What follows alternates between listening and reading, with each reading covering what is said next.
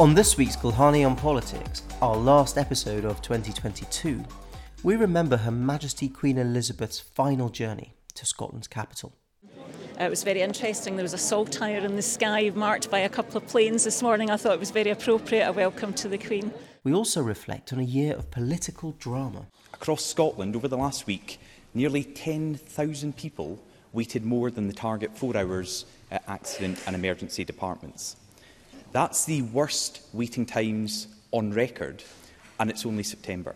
And we highlight the Scottish Conservatives' plan to support the NHS and patients through the upcoming tough winter.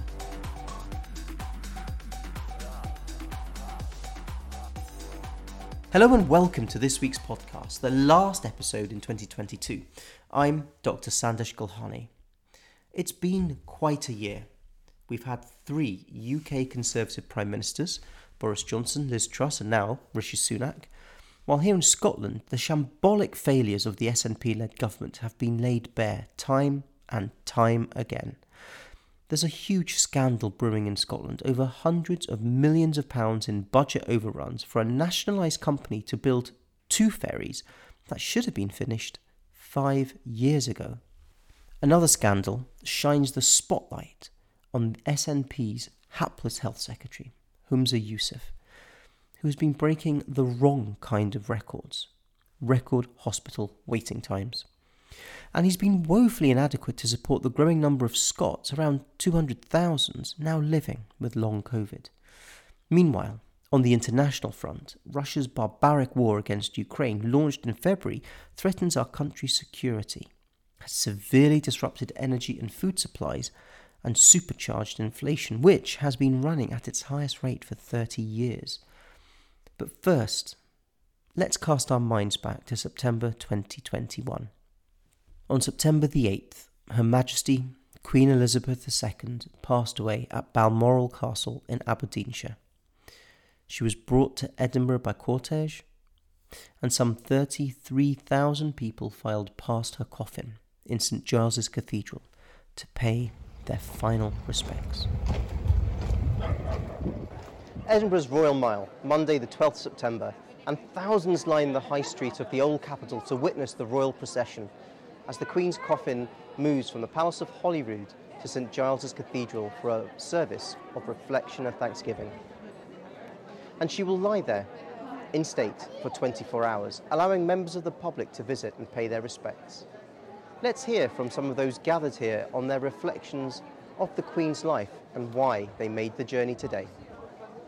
Well, we are all from Spain and we study here in the University of Edinburgh, and we came yesterday, and we all think it's a historical moment and something that we have the opportunity to see, and all of us are here. All of our friends are here. Most of the people we study with all took the opportunity to live this historic moment. What brings you down today, and why did you think it was important for you to be here? Well, I actually work in Holyrood Road. I'm in an office there, and I was allowed to work from home today if I wanted, but they just felt that this was a place to be today. I'm not a huge royalist, but I just admire what she did for all those years, above and beyond her call of duty, I believe, and I just felt it was a place to be and join in with everybody else, appreciating the Queen and welcoming the new King. And do you think you might be going to St Giles's to see the coffin and see the Queen lying in state? No, I feel I've paid my respects to her just by being here today, and I also wandered around the town a little this morning before I went to work and just had some quiet reflection. It was very interesting. There was a saltire in the sky marked by a couple of planes this morning. I thought it was very appropriate, a welcome to the Queen and to the King. I really appreciate that moment. So if I'm here, it would be just weird to stay at home knowing that you can be part of this great event and see the King as well. And do you think you might go to the cathedral to see the Queen lying in state? Yeah, I will, because I'm actually here with my elder daughter, Anya, and my younger one is at school, so I want to take my younger one later on to the cathedral so as she could have the opportunity to take part in that event as well. Her Majesty Queen Elizabeth II gave 70 years of exemplar service to the nations of the United Kingdom and her much-loved Commonwealth. As a man of Indian descent, I have absolutely no doubt of the respect that the people of India and the Indian diaspora in Scotland have for our Queen. The Queen also really cared for Scotland and our Scottish Parliament, and it's important to remember that the Queen also played her part to instill confidence in people across the country to take up the offer of a COVID vaccine, being an early recipient of the vaccine herself. Throughout her long life, Queen Elizabeth put duty first and foremost. As a young princess in the 1940s, she rallied to the cause, enlisting in the military as an auto mechanic. During the 1950s and 60s, the Queen presided over the contraction of the British Empire and the rise of globalisation. Queen Elizabeth II made many visits to other countries as head of the Commonwealth and a representative of Great Britain and Northern Ireland, including a groundbreaking trip to Germany in 1965, 20 years after the end of World War II. She was the first British monarch to make a state visit there for more than 5 decades. As Queen, she has welcomed 15 Prime Ministers from Sir Winston Churchill to Liz Truss, the current Prime Minister, invited to form a government earlier this week. Throughout her life, the Queen, our greatest public servant, anchored the country through uncertainty. She had a most special ability to connect with people and make them feel at ease. And for so many of us, our Queen is the only monarch we have ever known. She has been the one constant, stability in an ever-changing world. Duty, decency, dignity.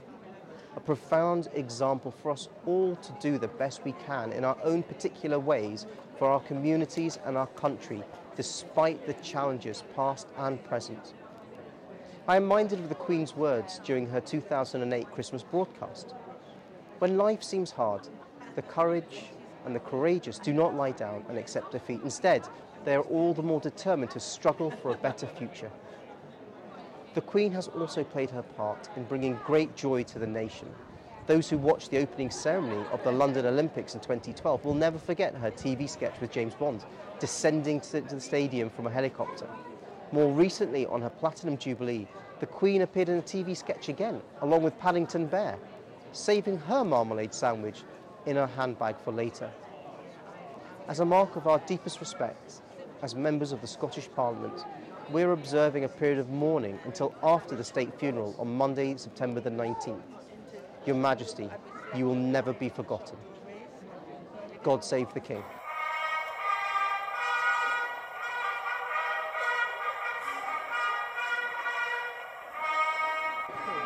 King Charles III ascends to the throne at a time of heated constitutional debate here in Scotland. As a Scottish Conservative, I believe in upholding the United Kingdom and its constitutional monarchy. I swear allegiance to the Crown. But back in 2014, 44.7% of those voting in a referendum voted for Scottish independence, to leave the United Kingdom altogether. This is a minority, but a sizable one. And a vocal proportion of independent supporters do not want a monarchy. They want Scotland to be a republic with an elected head of state. In the more recent 2021 Scottish Parliament elections, the pro-independence party won a majority of seats in an election where 64% of the electorate voted.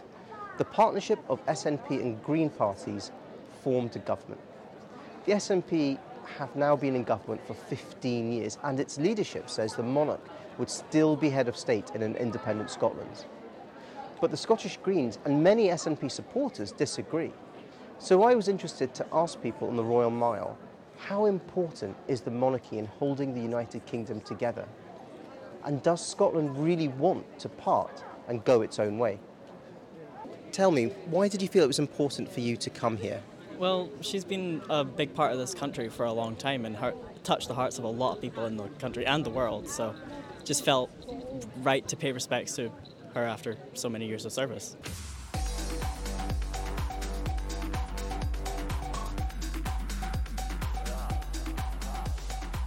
The SNP have been in government in Scotland for the past 15 years, which means they've been responsible for a broad range of policies including health, transport, education, housing and taxation like income tax and taxes where people buy homes or land.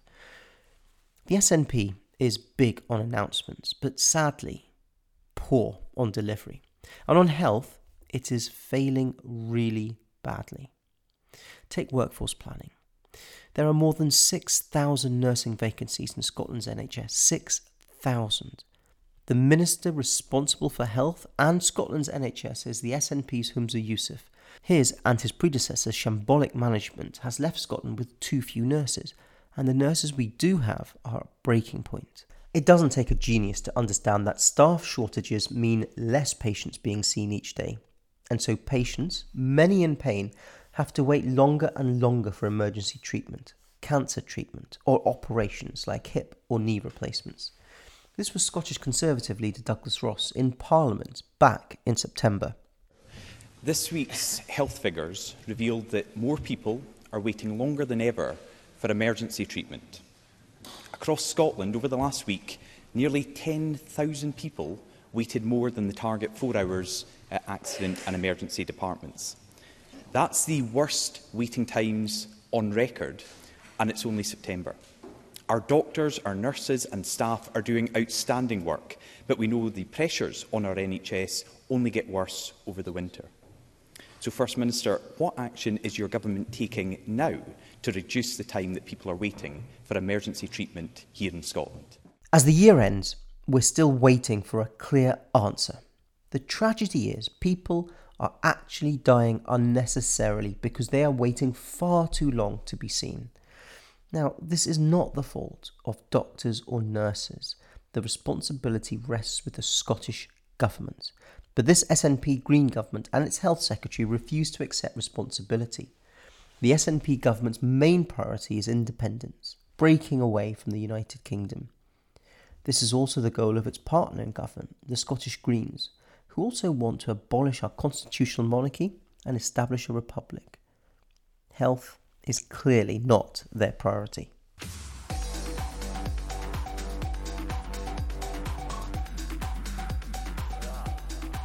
The Scottish Conservatives believe more must be done to support our frontline doctors and nurses, many of whom are experiencing burnout. We would see staff given nutritious food and access to rest areas and improve work rotas to ensure adequate recovery time. On hospital beds, we would repeal outdated COVID guidance, which would allow currently unused beds to be put back into service again. There are at least 166 beds not being used across Scotland, while patients are having to lie in hospital corridors on trolleys. We would also fund interim care solutions for patients so they can leave hospital when they are fit to do so, instead of having to stay on the ward until a full social care package is in place, which can take weeks. Delayed discharge from hospital has reached a record high, costing our NHS £142 million and almost 1,900 bed days every day. The SNP promised it would eradicate delayed discharge by 2015. As per usual, this was all talk and no action. Our NHS is at the start of its worst ever winter, and the SNP's Health Secretary, Humza Yousaf, has no answers.